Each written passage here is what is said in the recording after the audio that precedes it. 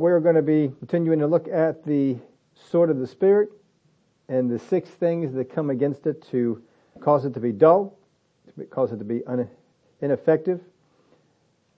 We've looked at 5 tactics so far in the previous weeks that we've been looking at this. And tonight we're looking at the most drastic of them. But it is amazing how quickly the believers in the Bible see this unfold in their lives. So we're going to see what it is, where it occurred, how it materialized in life, and potentially even ours, and how to keep it from affecting your sword.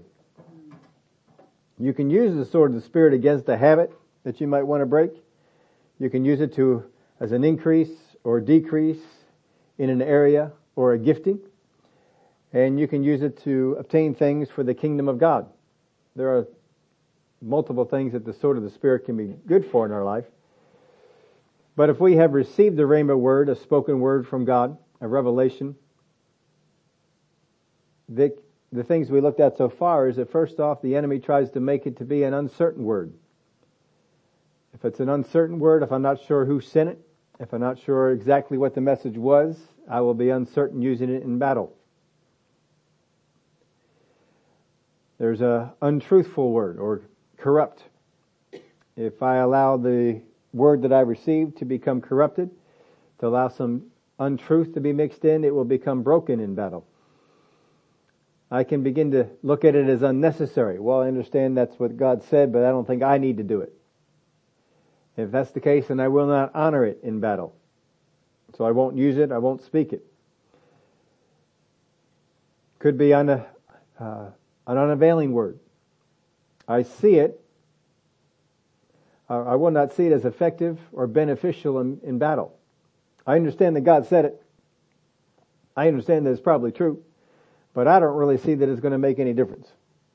The example we looked at was Zedekiah. All right, things are so bad. I hear what God's saying, but I don't see that even if we obey that it's really going to do any good. Now, on Sunday we looked at the unoccupied word. When we doubt the word that once had been operating in our lives. We did at one point occupy it. We were having this thing going on in our life, but then for whatever reason, we abandoned it. And we left it to be not operating anymore. And that will cause the sword to be useless. And here in this last one, this is the unremembered word.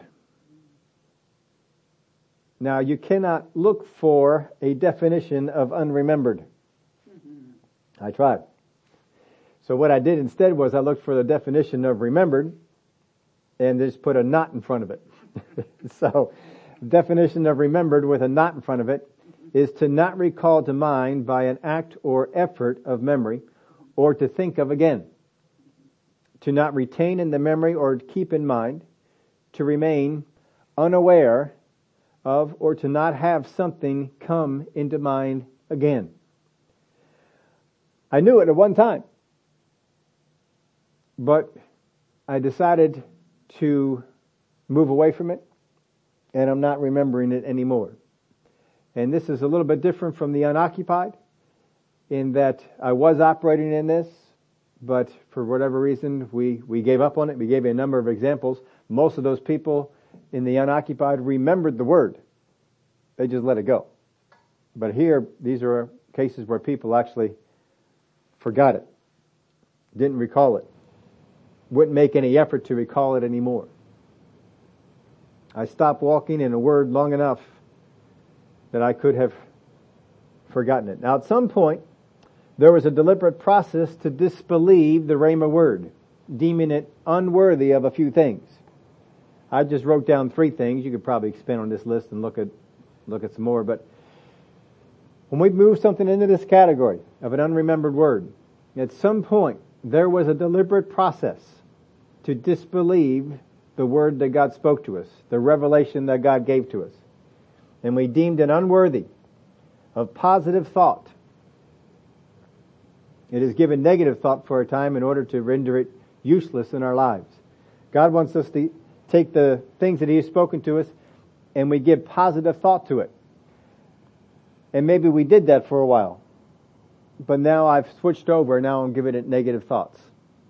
I'm actually acting against that word that God had spoken to me, and I'm no longer thinking that. God may have spoken a word of healing, and I was giving that positive thoughts, but now all of a sudden I'm giving it negative thoughts. Well, I thought God did this. Well, I didn't think this should go on anymore, and we have negative thoughts about those things. So first off, we deemed whatever that rhema word was of unworthy of positive thought. The second thing is we've deemed it unworthy of influence upon our walk. At one point we allowed this thing to influence our walk, but now no more. Something else comes in to pick up the influence and take us in a contrary direction. And we look at the examples of this in the Word, and we will see this. There are a lot of examples for this in the Word. And I'm not hitting some of the ones that I really was enjoying going through. I don't know, I've thought about this. Maybe we'll take a second, we can go back on, because there's two examples of this I was really enjoying going through. I spent quite a few hours just going through in the story and said, all right, we're not going to use that tonight. But I'm still holding this. And boy, I haven't taught this one story in a long, long time. And we'll see what we do with that. But anyway, something else has come along, and it has picked up the influence. And of course, it's taken us in the contrary direction from the way the Word of God was taking us. And the third is I've deemed it unworthy of regulating of our actions.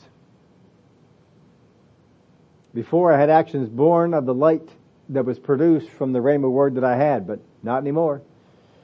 Now I'm having actions that are native to the darkness that took its place.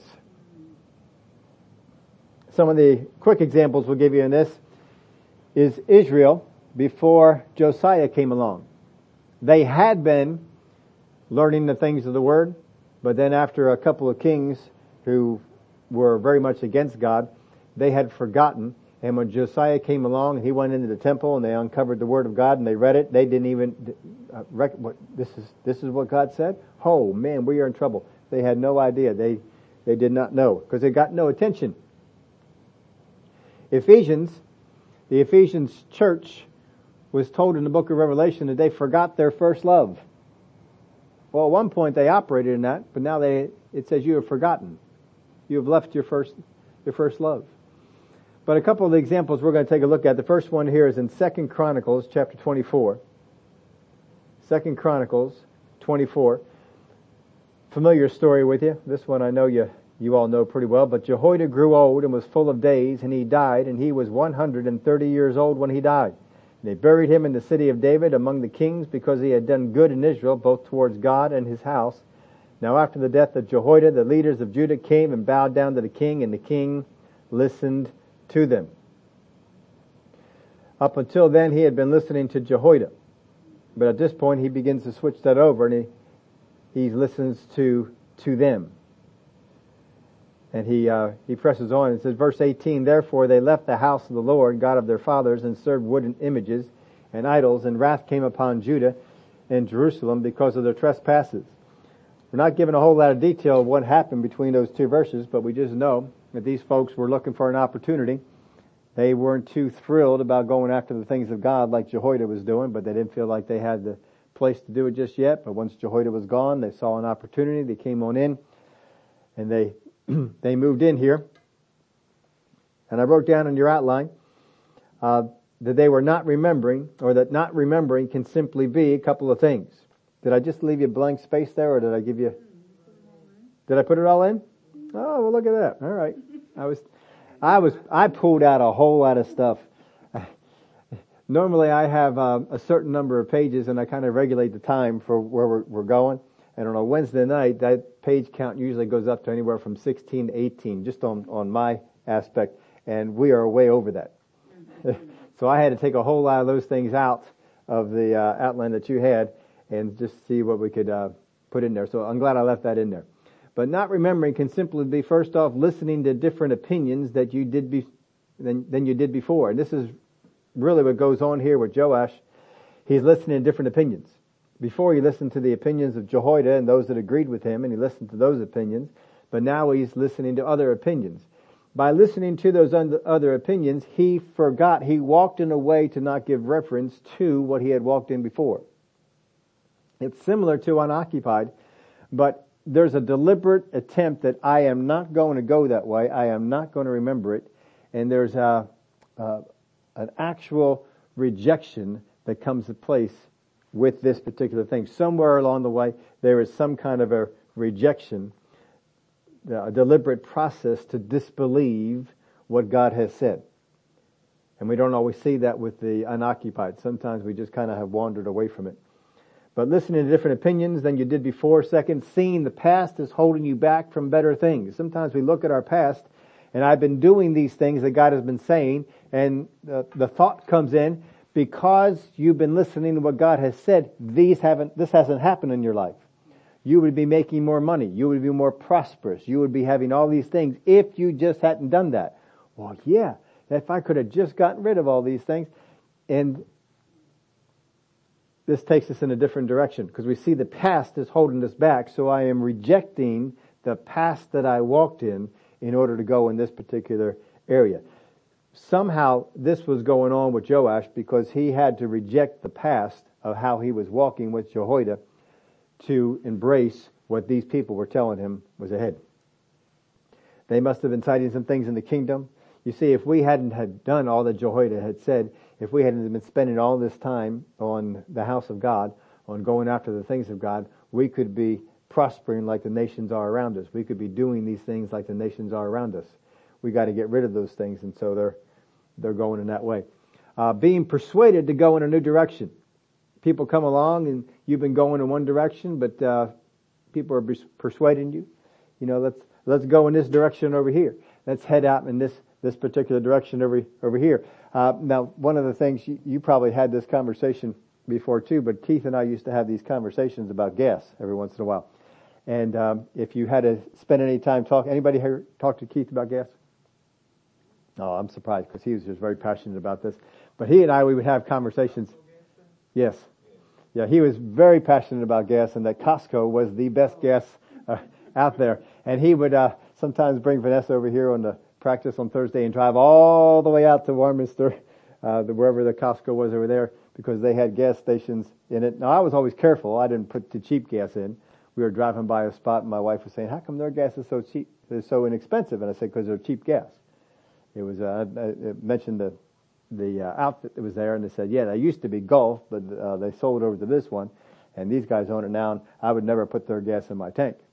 And but we recently had the opportunity where Costco opened up a gas station that was right near our house. So now I make my way on down there and get the Costco gas because it's cheaper. And the words of Keith keep bringing inside. See, there was a persuasion in a new direction. I allowed myself to yield to that. And so now there's an opportunity that I wasn't going to drive from my house all the way out to where he was going in Warminster to get the Costco gas. But since it's not too far from my house, all right, we're going over there. You can be persuaded to go in a new direction. And sometimes we've had people that have persuaded us to go in a new direction, a direction different from how we had gone before. It's not always a bad thing that we go in a direction, but when we see it in the Word of God, people that are going in a direction that God has and get persuaded to go in a new direction, it's not beneficial for those. Feeling that those who were once helpful didn't do so because they cared for you. That sometimes will come on up. And I don't know if Joash was sold any of this when these leaders came up to him. Jehoiada, I know it looked like he was on your side. I know it looked like he was trying to help you out. But really, he kept you from all these things over here. And he kept you from all these parties. And he kept you from rubbing elbows with all these higher ups. And boy, if you could have done that, you could have been advanced. You could have had all these things going on in your life. And now you have the opportunity to go in this direction. I don't know if any of that was in there, because we're not really told between those two verses all the things that went on to persuade them. But sometimes people will tell us that someone that we thought was really on our side was not on our side, and that they were leading us in a bad direction. And so then we reject all the things that they had done to go into a new direction. Sometimes you listen to some of those psychiatrists and some of those people, it's your father's fault, it's your mother's fault. And they actually will lead you in a way that everything that is wrong in your life is a result of something that your parents have done. And so that can cause them to just reject everything that their parents had taught them, everything their parents had put into them. And that new way is not necessarily a good way for them. And the fifth one was changing your view on darkness and light. Have you ever talked with people and they used to have a pretty good handle on what was light, and then all of a sudden they are talking about darkness? They're talking about evil things as if it is the light of God. Something came in and persuaded them. Something came in and took them in a wrong direction. And so they have, you may bring up to them, don't you remember that the Word said this? But they have outright rejected it. Well, I don't remember anything like that, or I don't think anything like that is so. And they've gone in a new direction. And this is what we see here with him. Verse 19, yet he sent prophets to them to bring them back to the Lord, and they testified against them, but they would not listen. So God didn't just let them go for whatever direction they were going. He saw the people that came into Joash's life. He saw the things that they were saying. He saw that Joash gave credence to that, and he followed in that direction. Well, he sent his prophets. Hey, look, remember what God has done. Remember the Word. No, we're not going to remember that. No, we're not going to do it. We're not going to go in that direction anymore. Now, when we say not remembered, we've talked about this. I don't know how long ago it was, but remember the word of the scripture that says that the Lord will not remember your sins against you. And people have often taught that means that he won't remember them and that he puts them in a sea of forgetfulness and he will never recall them to memory again. Now, that's not what the Bible teaches.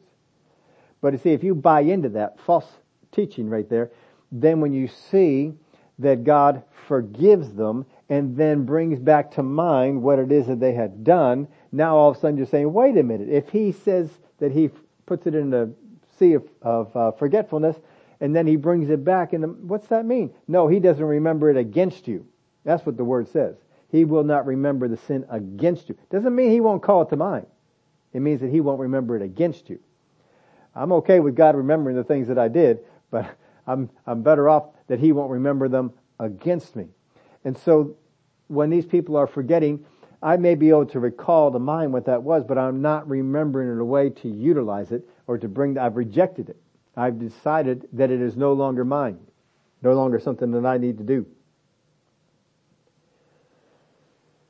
Then the Spirit of God came upon Zechariah, the son of Jehoiada the priest, who stood above the people, and said to them, thus says God, why do you transgress the commandments of the Lord so that you cannot prosper? Because you have forsaken the Lord, he has also forsaken you. So they conspired against him, and at the command of the king, they stoned him with stones in the court of the house of the Lord. Thus Joash the king did not remember the kindness which Jehoiada his father had done to him, but killed his son. And as he died, he said, the Lord look on it and repay. Not quite what Stephen had said, but we can relate to that a whole lot more. Now, we spent time on this story before. We brought you into the fact that if Jehoiada had raised Joash in his own house, then Joash knew his son, that they were buddies, that they lived in the same house, they probably did a lot of things together, that this is not someone he is not familiar with. And there's probably a lot of things that even the son had done to sow into Joash's life. I bet you there's even some things that Joash did to sow into his life. And these things have gone on, but he had rejected the Word of God. He had gone in a new direction. He had bought into new people, put it into his life, so much so that he was able to get to this spot and someone who more than likely was a friend and the son of someone who saved his life, and he didn't remember all that in the point to have any effect on his life, on his actions. But he had actions born of the darkness that he had decided to buy into. And so at his command, this son was killed. Now the Spirit of God came upon him.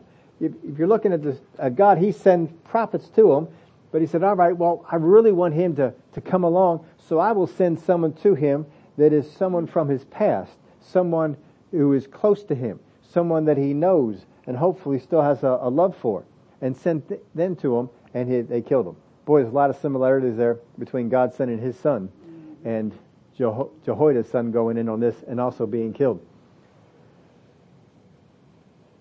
So God didn't just stand by while his words were disregarded. He sent his prophets, but the people said no to those prophets, to those words that God had sent on numerous occasions. It wasn't just once, twice, 3 times. On a number of occasions, they said no to the word that was coming, the word that came to pull them back, because I am not going to go in that direction. I have rejected that direction. This is a very drastic way to take out the sword, more so than the others. But you see, even here, God is speaking a word. He is saying a word to them. That is a sword of the Spirit. If they would take that sword and embrace it, they could combat this darkness that they're in. They could combat this wrong direction that they're in. But they're not taking that sword. They're rejecting the sword. They're not remembering the things that God has said. And they're going in another direction. Well, over in Judges chapter 8, we've looked a number of times at Gideon and some of the things that he has done, but this actually picks up after Gideon is dead. In Judges chapter 8 verse 33, and so it was as soon as Gideon was dead, the children of Israel again played the harlot with the Baals and made Baal Berith their god. Thus the children of Israel did not remember the Lord their God, who had delivered them from the hands of all their enemies on every side. Nor did they show kindness to the house of Jerubbaal, Gideon, in accordance with the good he had done for Israel. So Gideon had put his life on the line. He had delivered them from the Midianites, and he had watched over them for all the years after that. For quite a few years, he was the judge of Israel, and he kept them following after the things of God and kept things in a good place in there. And they didn't remember that. And so as soon as he is gone, they go after the Baals. They go after the false gods again. And we're going to skip the part here of the 70 brothers, but he has 70 brothers because Gideon had a lot of wives, the Word of God says. 70 boys. We don't know how many girls. But, 50-50, you could very well be 70 and 70. That's 140 kids. 140 kids. That is a lot of kids. Holy smokes. What kind of job you have to support 140 kids plus the wives that were there. But apparently there was one concubine. He had all these wives, he had one concubine, and by that concubine he had one son. I don't know if he had any more than any other daughters, but Abimelech is the son, and it seems to be he's the only son he had there. And so over the course of the next chapter, he tells his people, he says, look, you want all the 70 sons of Gideon to reign over you, or you want me? I'm part of you. I'm from you, from your area here. We're brothers. What would you like? And so they decided, let's have you. And so Abimelech rose up and they hired some worthless people, and they went in and they killed 70 of the brothers. And the people are in on it. And so the guy who gave his life for you, they go off and they kill off all his sons. You would think if you had 70 boys, you'd have enough people to carry on your name. Apparently it wasn't quite enough. Now one of the boys escaped. One of the boys hid himself, and he escaped. And in that chapter, you'll see all that. But Abimelech ruled over Israel for 3 years as the judge, and because he had done this in evil came up upon him, and he was removed, so to speak. After that, there were 2 other judges, but very little is said of them. And they judged Israel for a total of 45 years. So 45 years and 3 years, that's 48 years that transpired before we have the next one that comes in that delivers them from some of their enemies.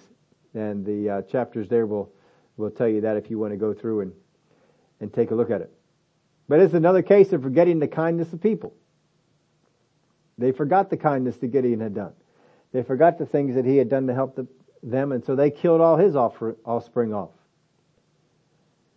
Now, I don't know if I left this in your outline or not, but I have it in mind. There is not a single case of persons who forgot the kindness that others showed to them. Not a single case in the Word of God who did not also forget about and forsake God. There are a lot of cases in the Word Word of God, that talk about people in the same situation, where they forgot the good that was done for them by people. Saul forgot the good that was done by David and turned on him to try and kill him. And there's just so many other cases of this. I've thought of it too. If we had more detail of Cain and Abel, how much do you think Abel did for Cain that was good? I think probably along the line something was going on there, that Cain had probably shared some of the crops that he had to help Abel out, to help Cain out in something. But then Cain responded by killing him. Number of cases, so many cases of this going on where people forgot the good that was done to them by certain people and then rose up and either killed them, rose up and came against them. A lot of cases that not a single time does it occur that the people who rose up and forgot the good that those people did, that they also rose up and forgot the good that God did and forsook God. Not a single example in the Word where that didn't happen. That tells me that's a pretty strong pattern. Saul forgot the good that David did and ended up rejecting God and all the things that God had done for him. And we see a number of cases like this that are in the Word of God. But we're not spending time on all those. In 2 Timothy 3 and verse 1 through 5, but know this, that in the last days perilous times will come, for men will be lovers of themselves, lovers of money, boasters, proud, blasphemers, disobedient to parents, unthankful, unholy, unloving, unforgiving, slanderers, without self-control, brutal, despisers of good, traitors, headstrong, haughty, lovers of pleasure rather than lovers of God, having a form of godliness but denying His power, and from such people turn away. Well, we know this is what says in the last days, perilous times will come. These things will be there. And among the things that are in there is they are unthankful and unholy. In Romans 1:21, because although they knew God, they did not glorify Him as God, nor were thankful, but became futile in their thoughts, and their foolish hearts were darkened. There's a direct correlation in this verse that when the people became unthankful, they became futile in their thoughts, and their foolish hearts were darkened. In Proverbs 17 and 13, whoever rewards evil for good, evil will not depart from his house. So if we're going to go, and there's more verses on this than just these, but this is enough to show you. If I operate in a pattern of unthankfulness, if I operate in a pattern where I am not grateful and not thankful for what people have done for me in the past, for what Jehoiada had done for Joash in the past, for what the people of Israel had received from Gideon, when they walked in such a way as to become ungrateful, when Saul walked in such a way as to become ungrateful of one of his best warriors in his army, when he walked in that way, we walk in a way to become unholy, unfruitful in our thoughts, given over to darkness. Their foolish hearts were darkened. This is the pattern that's in the Word of God. If we become unthankful, we will go down in this direction. And so that is the pattern that will go on. Before we get into this place of being unforgetful or being unremembering of the things that are coming, we have to become unthankful for them. We have to see them as not being good. So these people who come to Joash and speak to him about the times and the days under Jehoiada, they had to get him to the place where he was not grateful for those days, where he was not thankful for those days. He was not thankful for the things that Jehoiada had done, so that eventually it got to the point that when he saw his son proclaiming words against him, he had no problem with kill him, take him out. Where Saul has no problem throwing a spear at his best warrior in the army. These are the things that would go on. Where the children of Israel had no problem with killing 70 innocent people simply because they became unthankful and their hearts were darkened. In Judges chapter 10 verse 6, where we pick up again. Then the children of Israel again did evil in the sight of the Lord. Now this is after all that had transpired with Abimelech and with the other two judges, but I sort of think that this is talking about that overlap time, that this is how Israel was operating during these three judges. Then the children of Israel again did evil in the sight of the Lord, and served the Baals and the Ashtoreths and the gods of Syria, the gods of Sidon, the gods of Moab, the gods of the people of Ammon, the gods of the Philistines, and they forsook the Lord and did not serve him. So in the beginning of the section we looked in chapter 8, we saw that they went after the Baals, but apparently over the course of all these years, they also added all these other gods in there, and they didn't leave too many of them out there. The Ashtoreths, that was always one that came up. The gods of Syria, the gods of Sidon, the gods of Moab, the gods of the people of Ammon, the gods of the Philistines, and they forsook the Lord and did not serve him, because they rejected the word that was spoken. So the anger of the Lord was hot against Israel, and he sold them into the hands of the Philistines and into the hands of the people of Ammon. From that year they harassed and oppressed the children of Israel for 18 years. All the children of Israel who were on the other side of the Jordan in the land of the Amorites in Gilead. Moreover, the people of Ammon crossed over the Jordan to fight against Judah also, against Benjamin, and against the house of Ephraim, so that Israel was severely distressed. And the children of Israel cried out to the Lord, saying, "We have sinned against you, because we have both forsaken our God and served the Baals." So the Lord said to the children of Israel, "Did I not deliver you from the Egyptians, and from the Amorites, and from the people of Ammon, and from the Philistines? Also the Sidonians, and the Amalekites, and the Maonites oppressed you, and you cried out to me, and I delivered you from their hand. Yet you have forsaken me, and have served other gods. Therefore I will deliver you no more. Go and cry out to the gods that you have chosen. Let them deliver you in your time of distress." How many are glad for this? I mean, go God. Yeah. And the children of Israel said to the Lord, "We have sinned. Do to us whatever seems best to you, only deliver us this day, we pray." So they put away the foreign gods from among them and served the Lord, and his soul could no longer endure the misery of Israel. So they did this without a promise from God that he's going to deliver them. And God says, "I'm not doing it. I'm not delivering them." And here they are putting away their gods, burning them all up. The angels are saying, "You see what they're burning? I don't care. I don't care. Let them call on those gods." And then they kept on operating that way. And God says, "Oh, I just can't take it anymore." He says, "All right, let's go help them out." And the people of Ammon gathered together and encamped in Gilead, and the children of Israel assembled together and encamped in Mizpah. And the people, the leaders of Gilead, said to one another, "Who is the man who will begin the fight against the people of Ammon? He shall be head over all the inhabitants of Gilead." And that leads us into quite an interesting story with Jephthah and the things that are going on with that battle. But that came up, and they were delivered. There God came through and helped them out. In Jeremiah 2, verse 11, "Has a nation changed its gods, which are not gods? But my people have changed their glory for what does not profit." My people have changed their glory for what does not profit. But see, they forgot God. They left God. They walked in the wrong direction. They changed their gods. But they're not gods.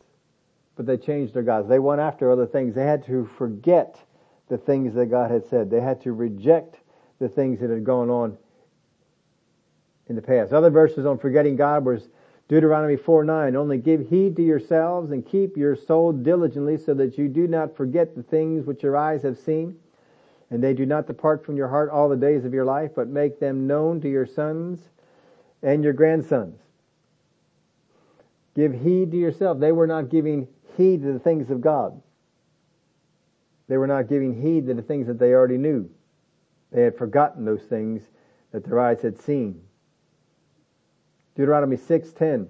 "Then it shall come about, when the Lord your God brings you into the land which he swore to their fathers, Abraham, Isaac, and Jacob, to give you great and splendid cities which you did not build, and houses full of all good things which you did not fill, and hewn cisterns which you did not dig, vineyards, olive trees which you did not plant, and you eat and are satisfied. Then watch yourselves that you do not forget the Lord who brought you from the land of Egypt out of the house of slavery." God knew down the road you're going to forget this. So he's telling them, don't do it. Oh, it's not? I must have copied it from something else then. Probably, I forget the name of the translation that I probably pulled that one from. All right, that's what the... Yep. Sometimes I just, I guess if I didn't notice that the top was not set to the New King James, I copied it over in the wrong format. So it's probably the same thing with the rest of these verses here. But Deuteronomy 8:10 through 14, when you have eaten and are satisfied, you shall bless the Lord your God for the good land which he has given you. Beware that you do not forget the Lord your God by not keeping his commands and his ordinances and his statutes, which I am commanding you today. Otherwise, when you have eaten and are satisfied and have built good houses and lived in them, and when your herds and your flocks multiply, and your silver and gold multiply, and all that you have multiplies, then your heart will become proud. You will forget the Lord your God who brought you out from the land of Egypt, out of the house of slavery. One of the keys to walking in a forgetful way or not remembering is pride. And he cites that out here. Deuteronomy 12:29, when the Lord your God cuts off before you the nations which you are going in to dispossess, and you dispossess them and dwell in their land, beware that you are not ensnared to follow them after they are destroyed before you, and that you do not inquire after their gods, saying, how do these nations serve their gods, that I also may do likewise? So you come in and you conquer them, but now I want to find out about their gods. How do we serve them? You shall not behave thus toward the Lord your God, for every abominable act which the Lord hates they have done for their gods, for they even burn their sons and daughters in the fire to their gods. He said, don't be emulating that. Don't be going after that. One more, Exodus 32:1 through 8. Now, when the people saw that Moses delayed to come down from the mountain, the people assembled about Aaron and said to him, come make us a god who will go before us, and as for this Moses, the man who brought us up from the land of Egypt, we do not know what has become of him. Aaron said to them, tear off the gold rings which are in your ears, and your wives and your sons, and you all know the story. Tear it off, and so they made a feast, and they went after God. And God spoke to Moses and said, go down at once, for your people whom you brought up from the land of Egypt have corrupted themselves. They have quickly turned aside from the way which I commanded them. They have made for themselves a molten calf and have worshipped it and have sacrificed to it and said, this is your God, O Israel, who brought you up from the land of Egypt. Well, that's not a good thing to do. But they had done it there. In 1 Kings 11, there's another example of someone who forgot. And they forgot a rhema word that was given to them, just like the children of Israel forgot the rhema things that were spoken to them. The children of Israel, when they came to that mountain, the Mount Sinai, they forgot what God had done to part the waters, what God had done to wipe out the Egyptians, what God had done with the 10 plagues, what God had done with producing water, what God had done to so many places that he had delivered them up until that mountain. They've forgotten all those things. It wasn't that they couldn't remember, it's that they decided not to. In 1 Kings 11, verse 1, but King Solomon loved many foreign women as well as the daughter of Pharaoh, women of the Moabites, Ammonites, Edomites, Sidonians, and Hittites, from the nations of whom the Lord had said to the children of Israel, you shall not intermarry with them, nor they with you. Surely they will turn away your hearts after their gods. Solomon clung to those in love. And he had 700 wives, princesses, and 300 concubines, and his wives turned away his heart. So he had more women than Gideon did. For so it was when Solomon was old that his wives turned his heart after other gods, and his heart was not loyal to the Lord his God, as was the heart of his father David. It said when he was old, so it didn't happen right away. For Solomon after the Ashtoreths, the goddess of the Sidonians, and after Milcom, the abomination of the Ammonites, Solomon did evil in the sight of the Lord and did not fully follow the Lord as did his father David. Then Solomon built a high place for Chemosh, the abomination of Moab, on the hill that is east of Jerusalem, for Moloch, the abomination of the people of Ammon. And he did likewise for all his foreign wives who burned incense and sacrificed to their gods. So the Lord became angry with Solomon because his heart had turned from the Lord God of Israel, who had appeared to him twice. And I commanded him concerning this thing that he should not go after other gods, but he did not keep what the Lord had commanded. He did not keep what the Lord had spoken. He did not keep the Rhema word that was given to him. Then the Lord said to Solomon, because you have done this and have not kept my covenant, my statutes, which I have commanded you, I will surely tear the kingdom away from you and give it to your servant. Nevertheless, I will not do it in your days. For the sake of your father David, I will tear it out of the hand of your son. However, I will not tear away the whole kingdom. I will give one tribe to your son, for the sake of my servant David, and for the sake of Jerusalem, which I have chosen. So, Solomon was given 2 appearances by God. God spoke things to him. That was a direct word he had from God. He could have used that to come against these thoughts about multiplying wives to himself. These thoughts about building these temples. He could have used it. He didn't use it. He didn't. He knew what God had done. He knew what God had spoke, but he walked in a way against it. Not right away. In Nehemiah 9:16, but they and our fathers acted proudly, hardened their necks, and did not heed your commands. They refused to obey, and they were not mindful of your wonders that you did among them. Is not being mindful and forgetting or not remembering the same thing? It pretty much is, isn't it? They were not mindful of your wonders that you did among them. But they hardened their necks, and in their rebellion they appointed a leader to return to their bondage. But you are God, ready to pardon, gracious and merciful, slow to anger, abundant in kindness, and did not forsake them, even when they made a molten calf for themselves and said, this is your God that brought you out of Egypt, and worked great provocation. Yet in your manifold mercies you did not forsake them in the wilderness.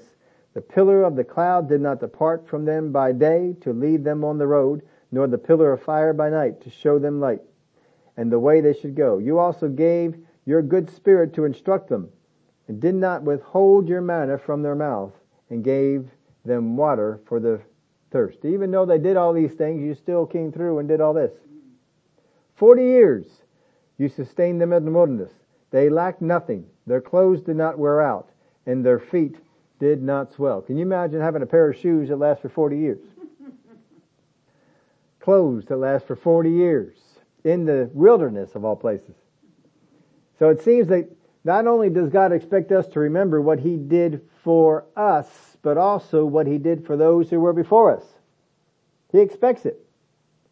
He expects you to know what He did for the people who came before us. That's the people in the Word of God. That's the people in the church after the book of Acts. You're supposed to remember what God has done to people in your family. You're supposed to remember what God has done for the stories that have been passed down in your generations. You are supposed to remember this. This is supposed to have an effect upon you. Now, in the eyes of God, there is a discernible difference between forgetting what God did and rejecting what God did.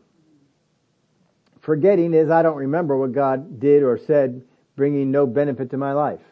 Well, I just didn't remember what God had done. Now, as you tell me about it, well, I remember now. But rejecting, I remember what God did or is attributed to have done or said, but reject its importance or significance in my life.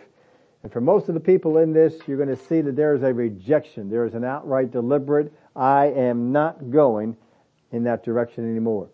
With Joash, there was a rejection of the way of Jehoiada for a new way that these people were telling them about. For Saul, there was a rejection of the way of God to go in a way that meant he was going to be angry and trying to murder people. There was a rejection that had gone on. There was a rejection of Israel at Mount Sinai of the things of God to build golden calves and to go into... It's not that they couldn't remember what God had already done, but there was a rejection. They have decided to not remember anymore. I'm not going to remember that to the account. I'm not going to remember that to a place where this has an effect upon my actions. I'm not going to remember this in a way that it affects my walk. I'm not going to remember it that way. Now, how quickly did they forget? Well, Israel at Mount Sinai, they forgot in less than 40, or didn't remember in less than 48 days. Less than 40 days. Beginning of that 40 days, they're all excited. Moses going up, hear from God, tell us what he says. Before the 40 days is over, they have already going in another direction. Less than 40 days. With Gideon and Jehoiada, it's days after the funeral. Days. They begin to make a change. With Saul, he was going in a fine direction, then all of a sudden one day, he's not going in that direction anymore. In less than one day, Adam and Eve didn't remember the kindness that Jesus had toward them as he walked with them in the garden. In less than one day, they went from a place of remembering all the things that God had done to a place of rejecting what God had said. Has God really said, don't eat of the tree? They rejected it. For Solomon, it took longer. But the love of sin turned him from tolerating false worship to building and providing for it, to, as the Word of God says, actually pursuing the false worship. It didn't come overnight for him. It took a little bit longer. But some of these, you're looking at hours and days, and they turned. How long after David's kindness towards Saul did Saul change? How long after Jesus' kindness to the Jews did they change? How long was it after he had healed them of their diseases? Healed them of ailments that had lasted years and years, and then crucify him. How long did it take? How long did they go to where they wouldn't remember what Jesus had done that benefited their lives anymore? How about Paul? How long did it take for a Gentile city that when Paul came in and began doing the miracles and people were healed and people were flocking to the meeting, to all of a sudden stone them, beat them, arrest them? How long did it take? It didn't take very long, did it? It seemed like they went pretty quick. As we already mentioned to you, it seems that people first become ungrateful and then forgetful or not remembering the good that was done for them. The first thing they do is become ungrateful. In Paul's case, when he went into the city and he began to let the power of God flow and miracles were going on and people were glad and they wanted to hear more. But then something happened. People would come over and they would say things. They became ungrateful for the miracles that had occurred in their life just last week. And they would not remember that and have that affect their actions anymore. Same thing with Jesus. They had to become ungrateful for the things that Jesus taught them. They had to become ungrateful for the miracles that had occurred. How many meetings was it said that Jesus healed all that were sick? All that were brought to him. So, what is our defense? How do I defend against this? I just left this here for you to write these in. You can write them in as you please. But my defense here is this. If I'm going to defend against this kind of thing, and don't say, well, I've been saved for too long, it's not going to happen. We gave you enough examples here to show you it can happen.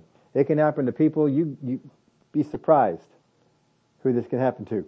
All of a sudden they become ungrateful and they will go after this particular direction. First thing is, think on what God has done as good. Now that part's important. Think on what God has done as good. You got to think on what God has done in your life, but think of it as something that is good. Something that is good. You can put it this way. If you were handed a raise at a place, that you were told, okay, we're going to give you a raise into where you work, and oh man, this is great. I got such and such a raise. This is phenomenal. And then when you went on home and you crunched the numbers, you found out, oh wait a minute, that wasn't as big of a raise as I thought it was. And then you found out that the other people on your group, that they all got bigger raises than you did. That's not so good. I don't quite like that one. We got a little surprised at that.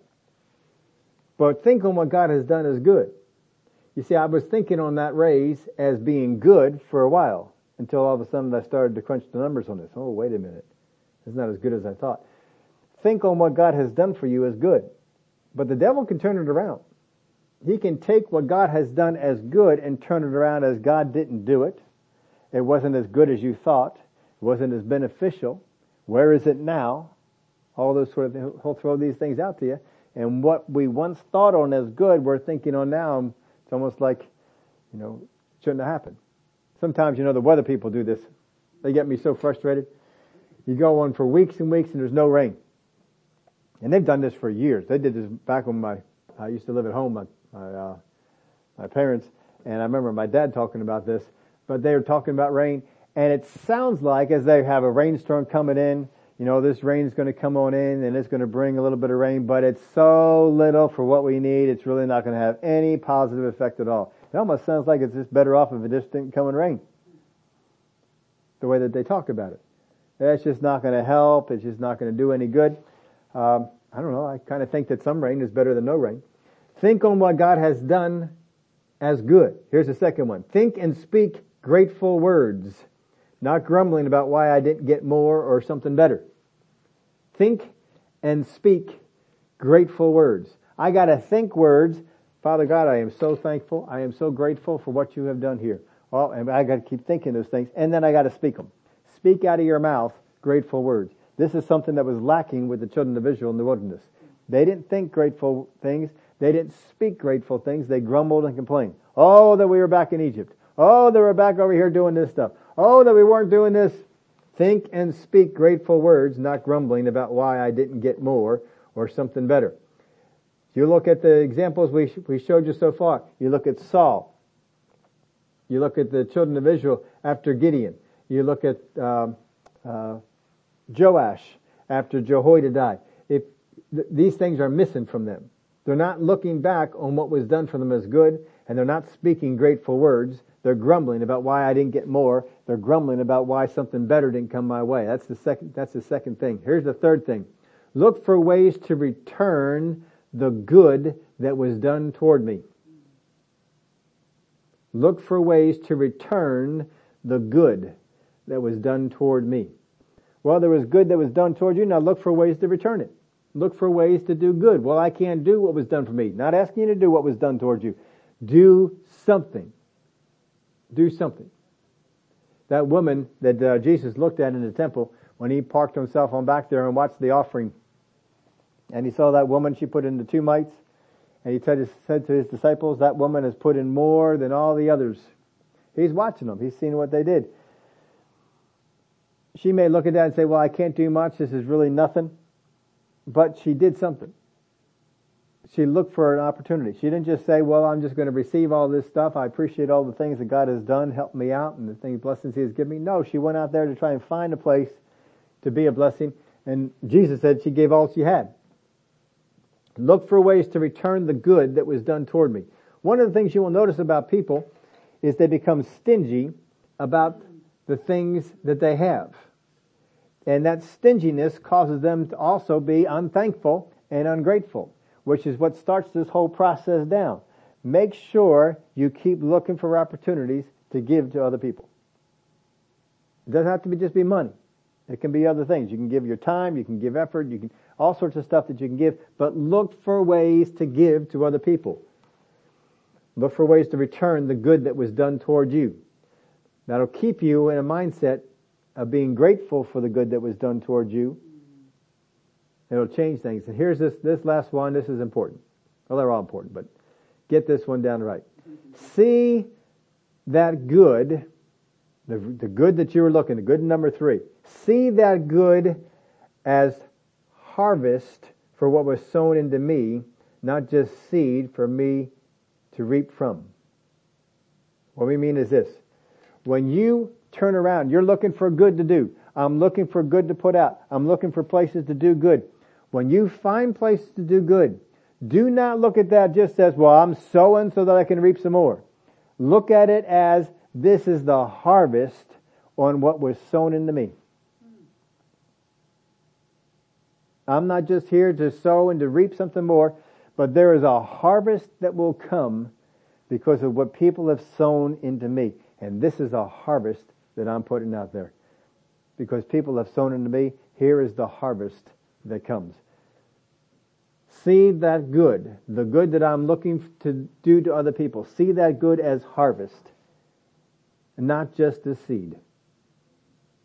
So often we're tempted to look at all the things that I do that are good as seed. Well, it could be a harvest too. Look at it as a harvest. Father God, I'm able to do this because people have sown into me, and this is a harvest for what they have done.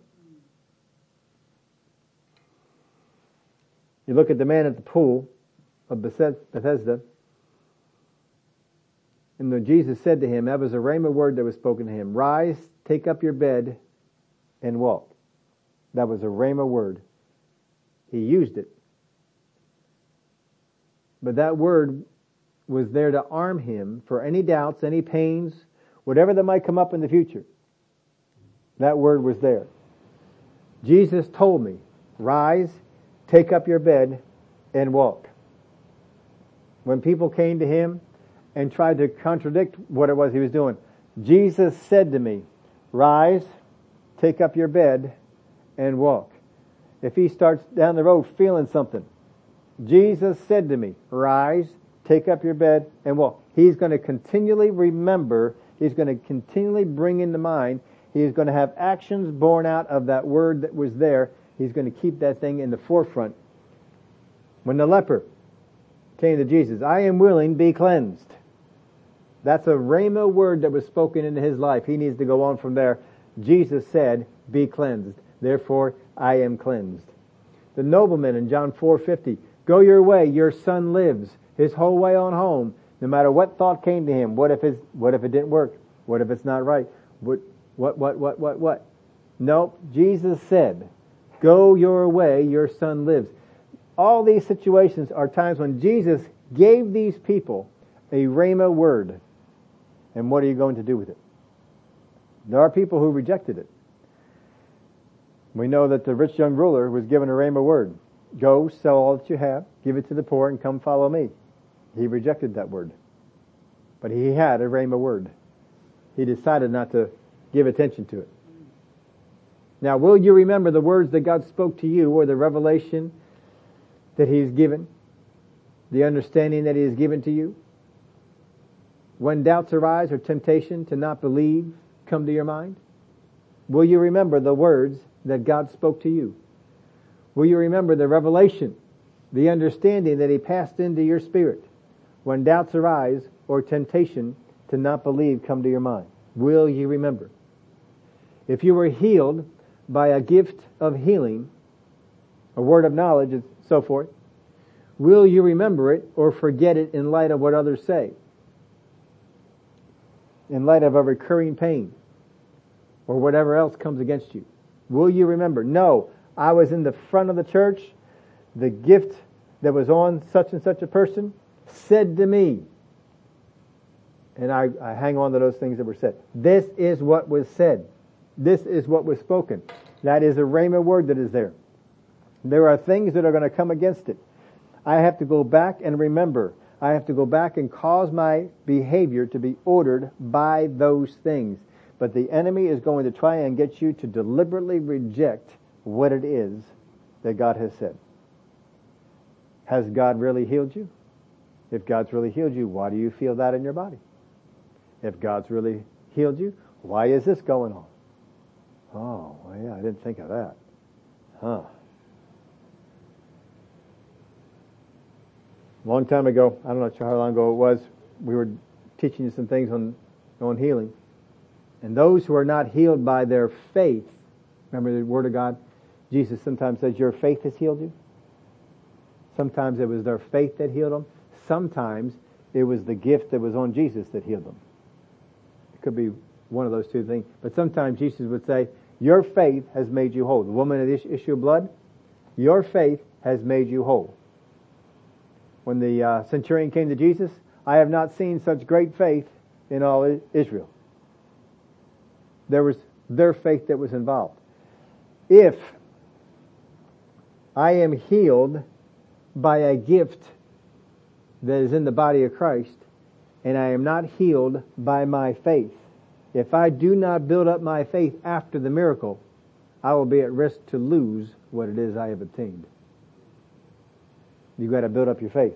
Now, if you're healed by your faith, the woman with the issue of blood, you've been healed by your faith. Well, her faith is already built up. She built up her faith. She's already in that spot. There's a lot of people who go to meetings and they get hands laid on them and they feel something, they see something, and they get up from the meeting to go, but they never spend any time to build up their faith. And so when they get out there and they feel the pain, they feel a twinge, they hear somebody say, whatever it might be, and they begin to, well, wait a minute, did that really happen? Did that really go on? Maybe God didn't do what I thought He had done. And we're not remembering those things to have a positive effect upon me. The thief looks to steal what you have. He's going to try and take what you got. He's going to try and find a way to do it. Don't let him do it. Don't let him get you in a place where you just don't occupy that word anymore. Where I was doing this, but I just got tired of it. Or don't let him get you to the place where you just outright deliberately deny what it is that, well, I thought I was healed in that meeting. I thought I was healed. I felt like I was healed, but apparently I wasn't. Apparently I wasn't. And we've rejected what it is that God has done. You don't need to reject it. You need to hang on to it. You have been given a rhema word, and that rhema word will do havoc to the enemy if you keep after it. But no, he's out there to try and take that rhema word away. He wants to make you uncertain in that word. He wants to mix some untruth into that word. He wants to get it to be compromised in some way. He wants to take these tactics that are there and affect them against the word that you have received. Because he knows as long as you do what you're supposed to do with that word, he cannot stand against it. And it will destroy his work. But if you hang on to it, and you take that rhema word, it will change your situation. And it will maintain that change that you have. Well, Father, we thank you for your word. We thank you for the examples that you give us in the Bible to show us people who had let go of some of the things that were there, who just forgot what it was that God had done for them. Didn't remember it in a positive way. Didn't remember it in a way that brought faith to them. Father, if we will fight against these things, if we will do what you said in your word and always make sure we stay on the side of being grateful, to give good thoughts to all the things that you have done, to speak and to think words of gratefulness and thankfulness, not words of grumbling and complaining. To look for ways to take the good that you have done for us, sow it into others, and give it to others. Look what was done to us and do it for other people. And to see the good that we do as a harvest for what others have seen and not just me sowing to reap. We'll see a change in our life. We'll see that the devil can't use this tactic against us. And we will be successful in what you spoke to us about. Thank you for it in Jesus' name. Amen.